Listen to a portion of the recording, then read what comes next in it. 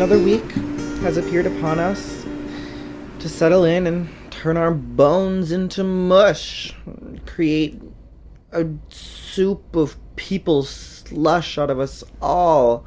Welcome back to another episode of Murder's a Drag. I am Aura Van Dank. This is my show. These are my 17.5-inch nails. And this is my giant ponytail Fantasyland. Welcome. Alright, slushy people. This week I watched a documentary about Bob Ross. And it was really surprisingly sad. And it made me sad for multiple reasons. One of them being that I will never be Bob Ross. And I'll never be able to paint happy little trees because I can't find the right kind of paint that's not from his corporation, because apparently after he died it went to bad people and we're not supposed to support the bad people, but I can't find the paint supplies elsewhere, so I'll never have happy little trees, and that's where my mind has been. I also got to go to San Diego again, see the girls. The girls were girling out there again in Gal City. It was a nice time. Got to see all of my San Diego people and work on, some drag stuff, do some drag, that kind of a thing. I really want to move out there, but San Diego, by the way, not Gal City. That's just what I call it. It's really expensive, and I mean, I don't know if you know, but podcasts are not something that you get paid for. But for now, I'm totally fine with driving 3+ hours through the Gal Valley, down and up the Gal Mountains, out there to Gal City. I'm fine with that. I can live with that. Because being from the other side of the country, I will always find the drives through Southern California, or anywhere in California, pretty and entertaining. So I don't mind going there, especially if I get to go to San Diego about it. That's fun. I get entertained. There's so much sand everywhere. And, where did that shit come from? And then boulders. Huge-ass boulders also everywhere. And where the fuck did those guys come from? Just big-ass, probably volcanoes. Maybe an earthquake. Maybe some other shit. You don't see stuff like that. Back where I'm from, baby. That's not what you see. You see trees and kudzu. Also, Cactussies? Can it get any better than that? I fucking love Cactussies. Those are I have already liked them before I moved here. I even had a Cactussy hat. But now I get to fucking have my own Cactussies, and that's great. Just wild shit, man. I digress. This week my mind has been very occupied, obviously. Good things. But, hey, occupied nonetheless. No one's home. Just me. In my mind, not in real life. In real life, I'm still living with Charlie. We're good. We're all good there.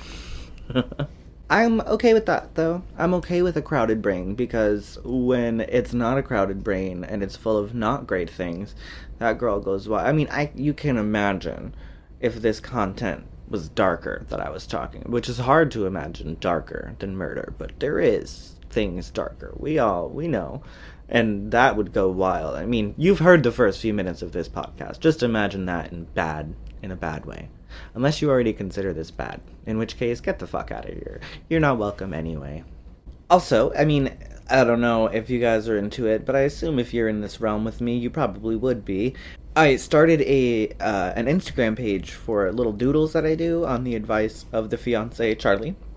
And, it has a bunch of doodles of mine that I diddle and doodle all the time. Okay. No. That's not what I do to my drawings. It has my drawings that I doodle. Yeah, that's pretty much it. But it's good. So if you want to follow that, that's at Aura's Creatures. AURAS Creatures. Nothing fancy there. Just creatures spelled creatures. Aura's Creatures. God damn, why is it so hard for me to get information to the general public when it is pertaining to myself? I could talk about murder all day long and get through that story and be effective with it, but god damn if it's not hard to talk about myself. I even have, bullet points and shit. Okay. I'm so sorry. This week, I decided to go back to a case that I've had bookmarked since 2020, back at the OG job. And I was waiting for more information to surface about the case because it was one of those cases where, as per usual, there was an ungodly amount of information about the murderer and no information about the murder victim. So I had to do some deep digging, and even back then it was impossible to come up with an entire episode about it. And I didn't feel that I would do the case justice, so waiting until there was more information about the case. It is international, so I can understand, there were some barriers there. But suffice it to say, there is enough information out there today, and I was able to write an episode. Ivor Maciejowski was born in 1990 in England to a Polish family, a really close-knit, large Polish family at that. He had a big brother named Tom who was very protective of him, like Brother Bear. Oh, that's a cute movie. That kind of protective about him. Now, I'm thinking of Brother Bear now. I need to get back on track. Right. According to an article from Malta Today, written by Matthew Vella, Tom said, quote, "You overcame so much hardship to finally be able to live the life you deserved. A life of love, laughter, a life so nourishing, a purely selfless life where those around you became the center of your universe."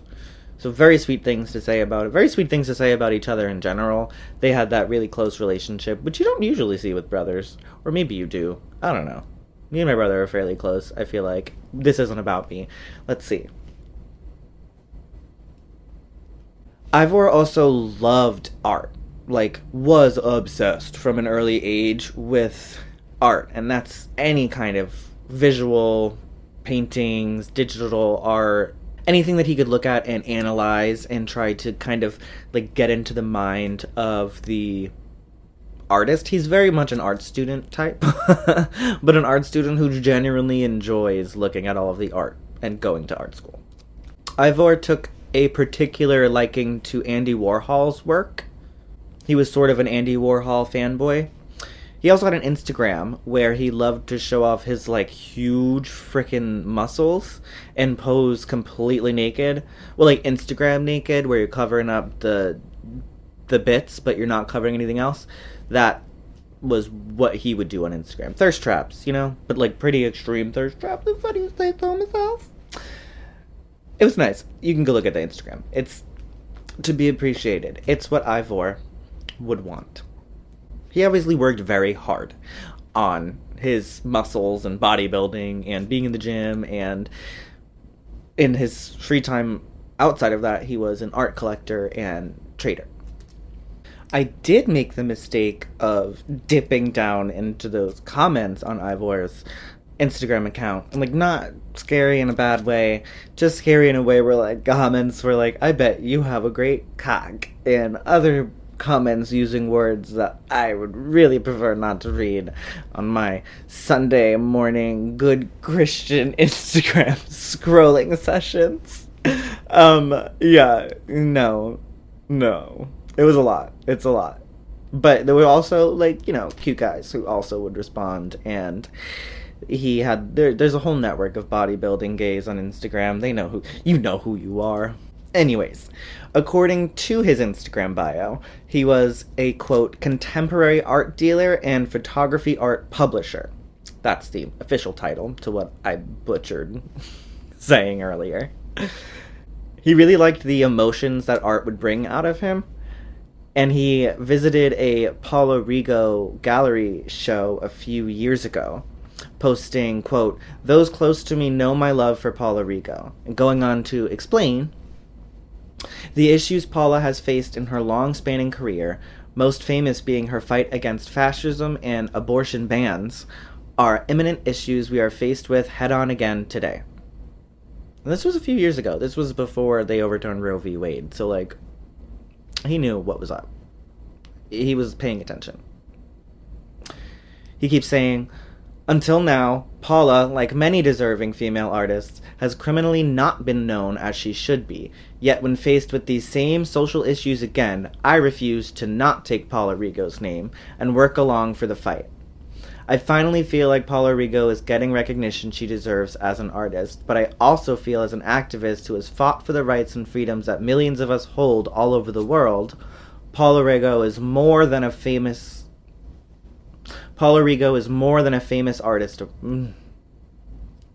Paula Rigo is more than a favorite artist of mine. She is a hero of mine, and I've not even touched upon the physical beauty of her work.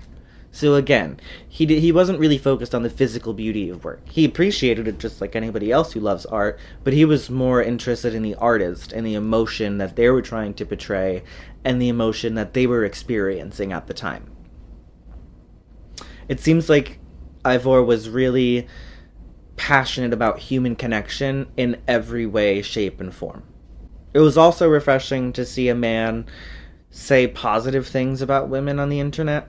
So that was nice. It could tell that he was that kind of a person who is actually a feminist.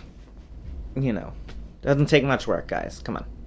He also, and this is all just based off of an Instagram account, so for those of you who don't think I can learn a lot from you based on your Instagram, I definitely can. Because he also had been posting pictures of himself with his nephew, and you could just tell that Ivor was head over heels for this baby, constantly posting about him. And the pictures of him with the kid, he's like goo-goo eyes. More than the baby has goo-goo eyes. And isn't that like where the phrase comes from? He was way more obsessed with the baby, so he was getting that itch. And I could tell that he would be the type to adopt a kid and be a fantastic father. From what I gathered on Christian Pandolfino, Christian was born October 19th, 1961 in Malta. He grew up there with at least 2 younger sisters and was very, very close to them.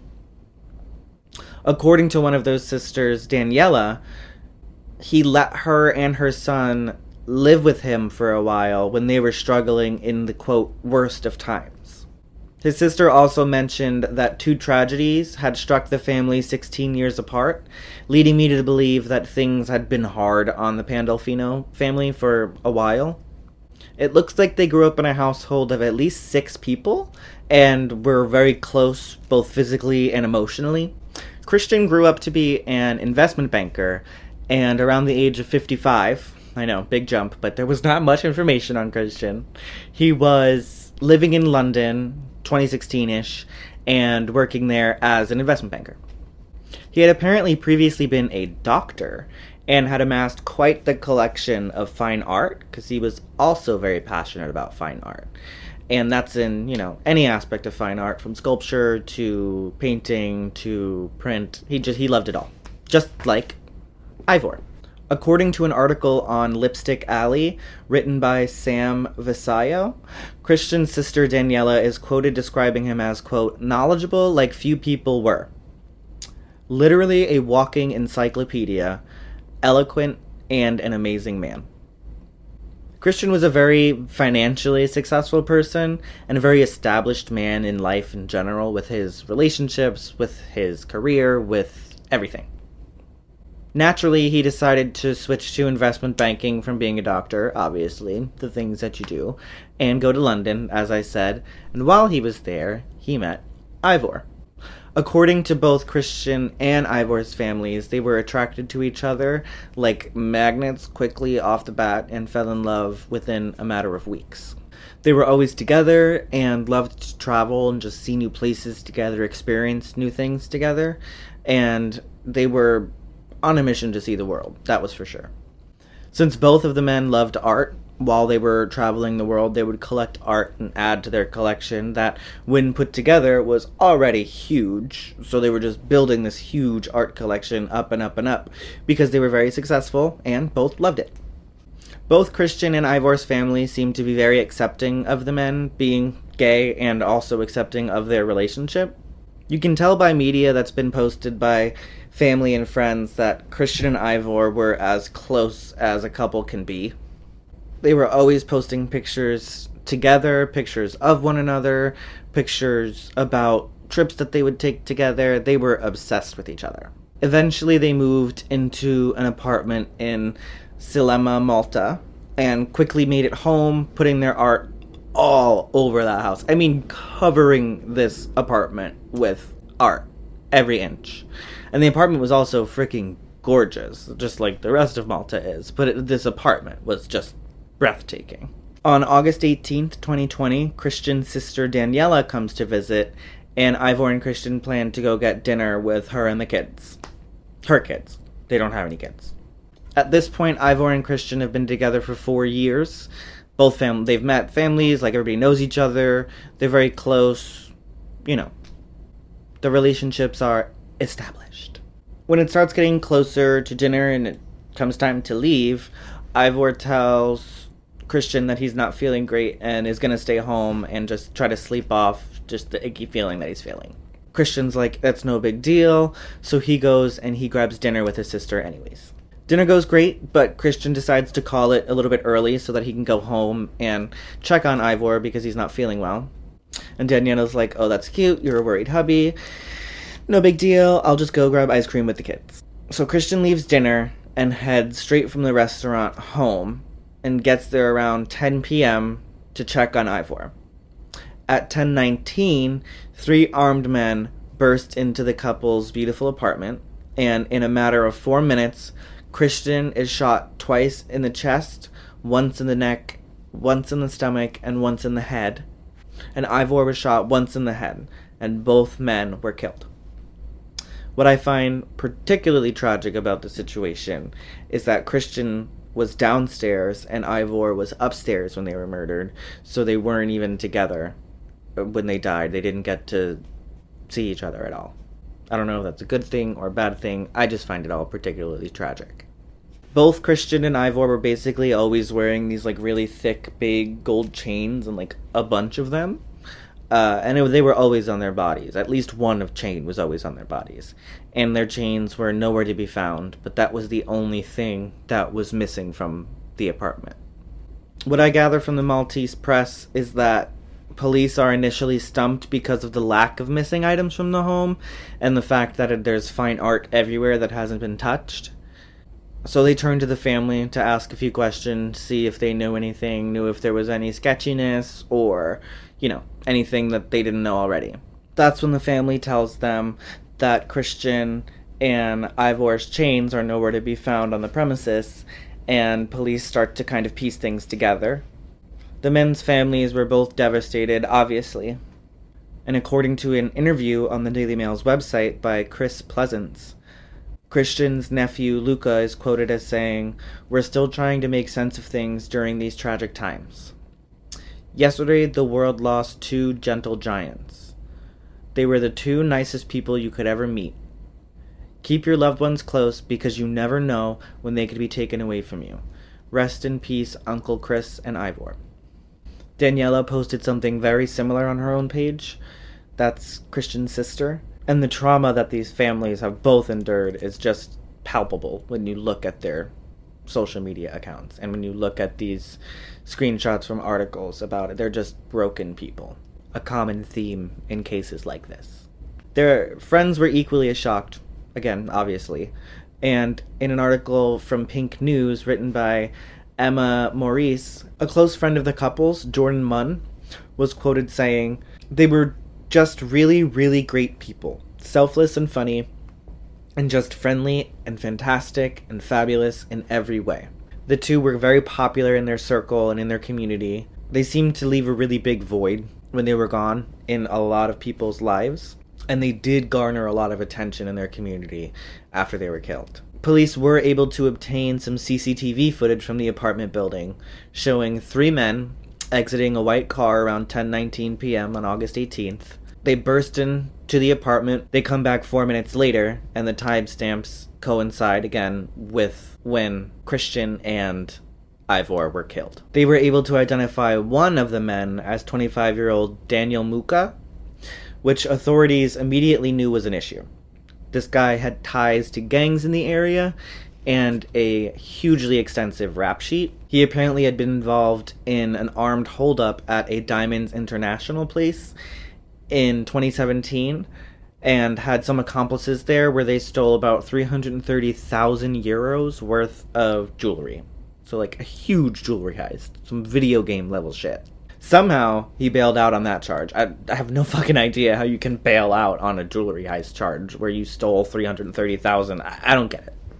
But he bailed out, and his reputation apparently preceded him so much that on that trial, a man who was supposed to testify against him decided not to, out of fear of those guys, and ate a charge for refusing to give evidence. So, like, he would prefer to have his own criminal charges than to speak up against Daniel Muka and his brother.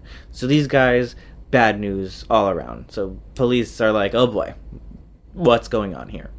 Authorities begin to piece things together and realize that the couple was targeted for their collection of fine art and expensive items because that's posted online and that's how those men were known to operate.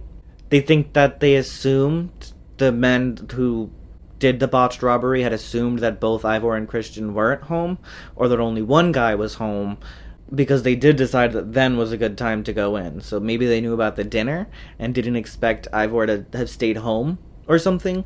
When they realized they had targeted two enormous men who were very capable of smushing them like bugs, they decided to panic and just empty guns on them and kill both of the men, taking just the chains and running away. So, in this case, it was a botched robbery, which is absolutely awful. I think that because these men knew Ivor and Christian were gay, they thought that they could handle the situation.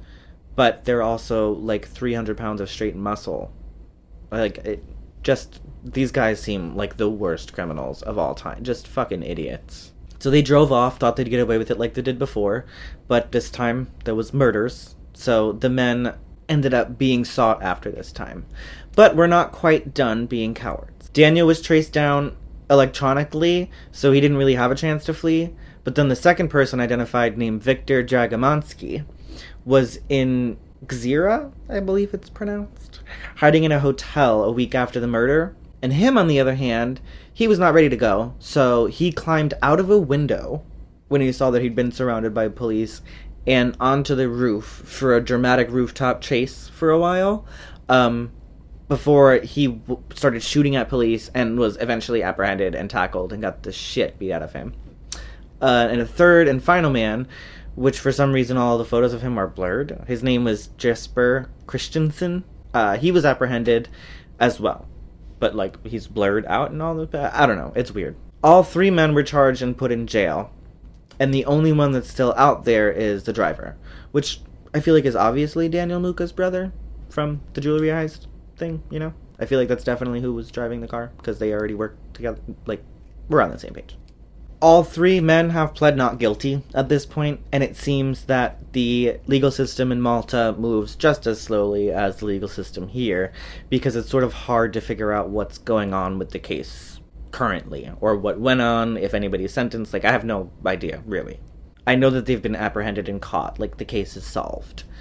I don't think any of the murderers have been released, but I also can't find, like, permanent sentencing records. But I did find an article on Malta Today from January of this year by Matthew Agius that said Daniel was filing some sort of appeal due to some flub or violation of his rights via issues and electronic tagging that I do not fully understand. Like, that's above my... I don't know what this appeal is. But I don't think it's going to work. The truth of the matter is that he's not innocent, and authorities already know that he's the one that pulled the trigger. He had the gun, he was the mastermind, he is the murderer proper. The article from January also mentioned that the men were still in jail awaiting murder trials, so that's where they're currently rotting, from what I can tell. This is one of those cases that was truly just a cold-blooded, money-hungry situation. And I don't even know why this group was still heisting and robbing after a 330... Like, you already got caught. You're not good at it. That wasn't... And they got caught again, because they're fucking the worst criminals that I've ever heard of. I don't understand. It didn't have to happen, obviously, and it shouldn't have happened, obviously. But it's just extra frustrating this time, knowing some of the details of the case. Hopefully the men bought themselves life sentences. At least one of them gets a life sentence. That's my personal hope. in a Times Malta article by Claudia Calleja, a friend of Christian and Ivor's named Keith Caruana, who used to run into them at their favorite restaurant all the time, said it best, in my opinion. What a sad world. Let's hope the aggressor gets caught and passes through hell. I've never heard that as a saying, passes through hell. I didn't know it was something you could pass through, but that's what he said, and I am inclined to agree with that man. So yeah, that is the unfortunate and frustrating story of Ivor, Maciejowski, and Christian Pandolfino. It should not take me 3 years to write a story. There should be more information about these cases. I just need a little more diligent work from the people who report in the crime area on crimes involving LGBTQ people.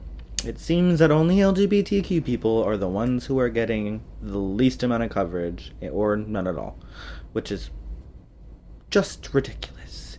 Especially considering we're taking the brunt of all of the political moves right now, and could use some support. A little bit of support. But yeah, that's why I don't watch the news, you know? Anyway, that was this week's episode of Murder's a Drag. And I'm so sorry that it was a drag, you know? But it kind of always is. And that's why that's in the name of the episode. I mean, series. That's why it's in the name of this series. Wow. My makeup is really pretty today. I hope you appreciated that. And if you can't see what I'm talking about, you need to follow my Instagram, at Aura Van Dank, or at Murder's a Drag, because that makes more sense. You can also follow that new one I was mentioning, at Aura's Creatures. That's also there. And yeah, I'll see you same place, same time next week. Probably. Bye.